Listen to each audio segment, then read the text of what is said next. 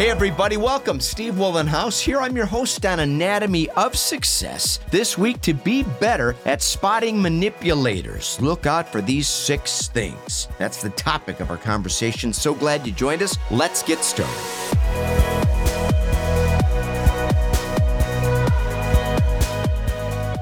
Welcome back. Again, everybody, I'm your host, Steve Wollenhouse, and this is Anatomy of Success. If you're here for the first time, welcome. Glad you discovered us, and we hope you share the good news with some friends and come back next week. For those that have come here before, we're grateful for your continued support, and we hope you're getting some benefit from these short, succinct episodes that provide folks with some insight on various topics and hopefully some beneficial action steps that you can implement. Again, if you want to stop by weatherology.com, you'll find the Weatherology mobile app. It's free. And then you can find me under About Us at the top of that page. Follow me on LinkedIn, Facebook, as well as on Instagram. We do some inspirational things every week that I think you'll be grateful for because community has certainly spoken clearly. They enjoy the motivational content that we're creating that keeps people focused each and every week on some relevant things that can be beneficial in your personal and professional life. And please, if you would, subscribe to the podcast, rate, and review. You know, a desire for power and control is the inspiration behind manipulative behavior. You see a lot of this being played out in American politics. Politicians love to employ this strategy because many are narcissists who crave the accolades of public office. It's a fact. People that get into the acting and music profession and politics, and this is not an indictment, it's just these folks oftentimes have narcissistic personalities that gravitate in a dangerous, unhealthy direction.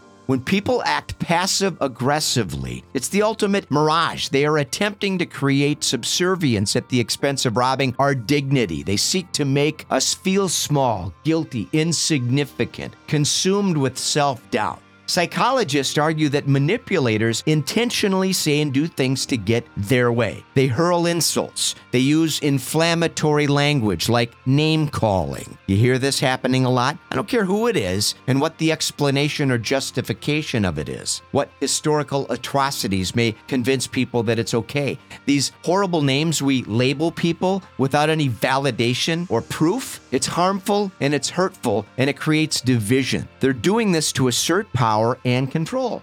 Many of these people suffer from borderline personality disorders. They operate automatically in a response based on years of habitual behavior and conditioning. The goal of all manipulators? To gain influence by offering to meet our needs. Manipulators seek power and control and use deceptive and abusive methods to achieve their objectives. Manipulators gain dominance through continuous emotional manipulation, abuse, and coercive rhetoric. The results? Dangerous, and we need to establish firm boundaries with these people and learn how to recognize their insidious behavior and motivation. Trish Mercer said this: you can't manipulate people who know how to think for themselves. And guess what? There's not a whole lot of that going on in America today. Here are 6 ways manipulators attempt to gain control. They attempt to avoid confrontation through manipulation. Number 2, they place you on the defensive. And number 3, they create self-doubt. Number 4, they conceal their aggression. Number 5, they avoid taking any responsibility. Sound familiar? Number 6, they avoid having to make any changes personally. So those are 6 manipulative tactics that manipulators employ. Now, here are 6 weapons manipulators use to achieve control and to get the power they so desperately crave.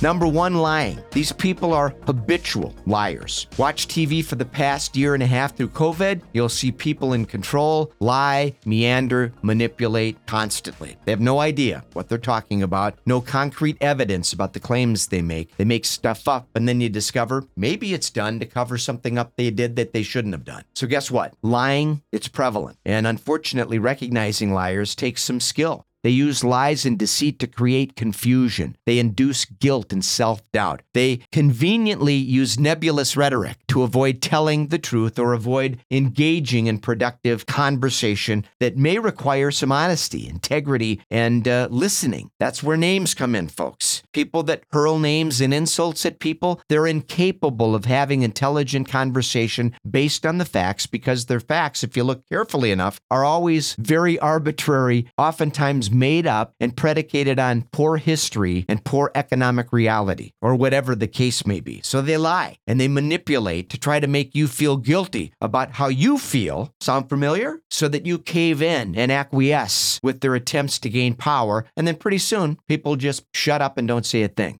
Number 2, denial. By avoiding the truth, the manipulator dismisses any responsibility for their behavior, and they rationalize a litany of excuses. They act as if your objections have no merit, and you're making a big deal out of nothing. By rationalizing their actions, they create an atmosphere of self-doubt that leaves us feeling guilty. Again, I'm sharing these things with you folks because you're seeing this played out across America and in other parts of the world.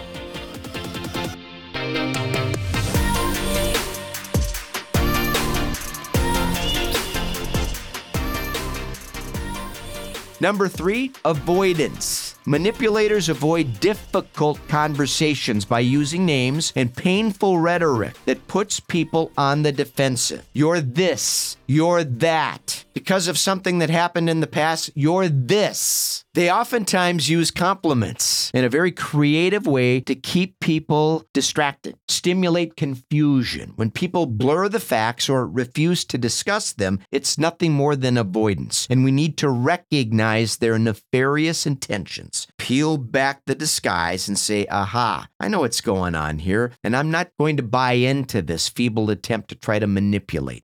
Number 4, blame, shame, guilt. Manipulators use blame, shame, guilt to make people feel like they're the one responsible for the very same behavior they're attempting to cover up and accuse you of doing. Again, sound familiar? Name callers use this as a weapon to project their animus and put people on the defensive. Bigot, racist, any inflammatory label engineered toward creating shame is a powerful sign the person you're dealing with is a manipulator and they're disingenuous. And we need to be careful of those people because they use this inflammatory rhetoric. And throughout history, we've seen people that choose to use rhetoric divisively, and that escalates to violence because they're dehumanizing people, giving you a name that makes you less relevant on the hierarchy they're attempting to create. And pretty soon, it's easy to perpetrate violence against people we learn to disdain. And that's why politicians, for instance, start with name calling. Starts to get you a little irritated. Start to hate this person. And pretty soon, if they start to incarcerate people or use violence against people that have these labels, it's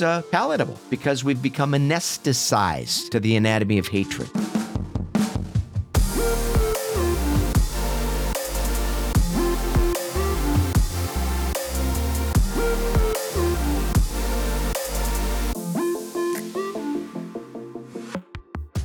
Number 5 here, intimidation. We have to beware of people that use intimidation as a tool to get their way. They justify violence and chaotic behavior to validate their own position. They stand back and watch as people do violent things that are against the law in the name of social justice, for instance, trampling on our opinion with invective language and threats designed to create fear is a powerful weapon utilized by manipulators. Bullying people is never okay, and this form of intimidation is evidence you're confronting a manipulator.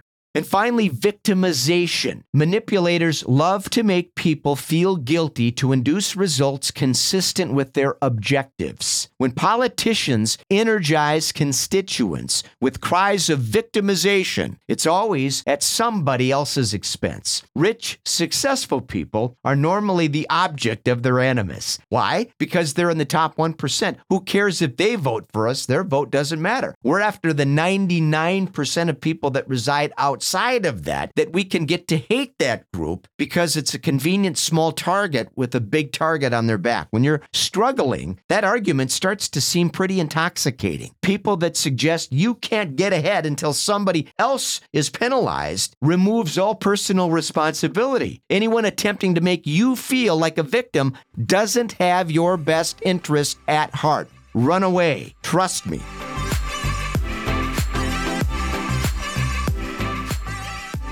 Friedrich Nietzsche said this, "I'm not upset that you lied to me. I'm upset that I can no longer believe you."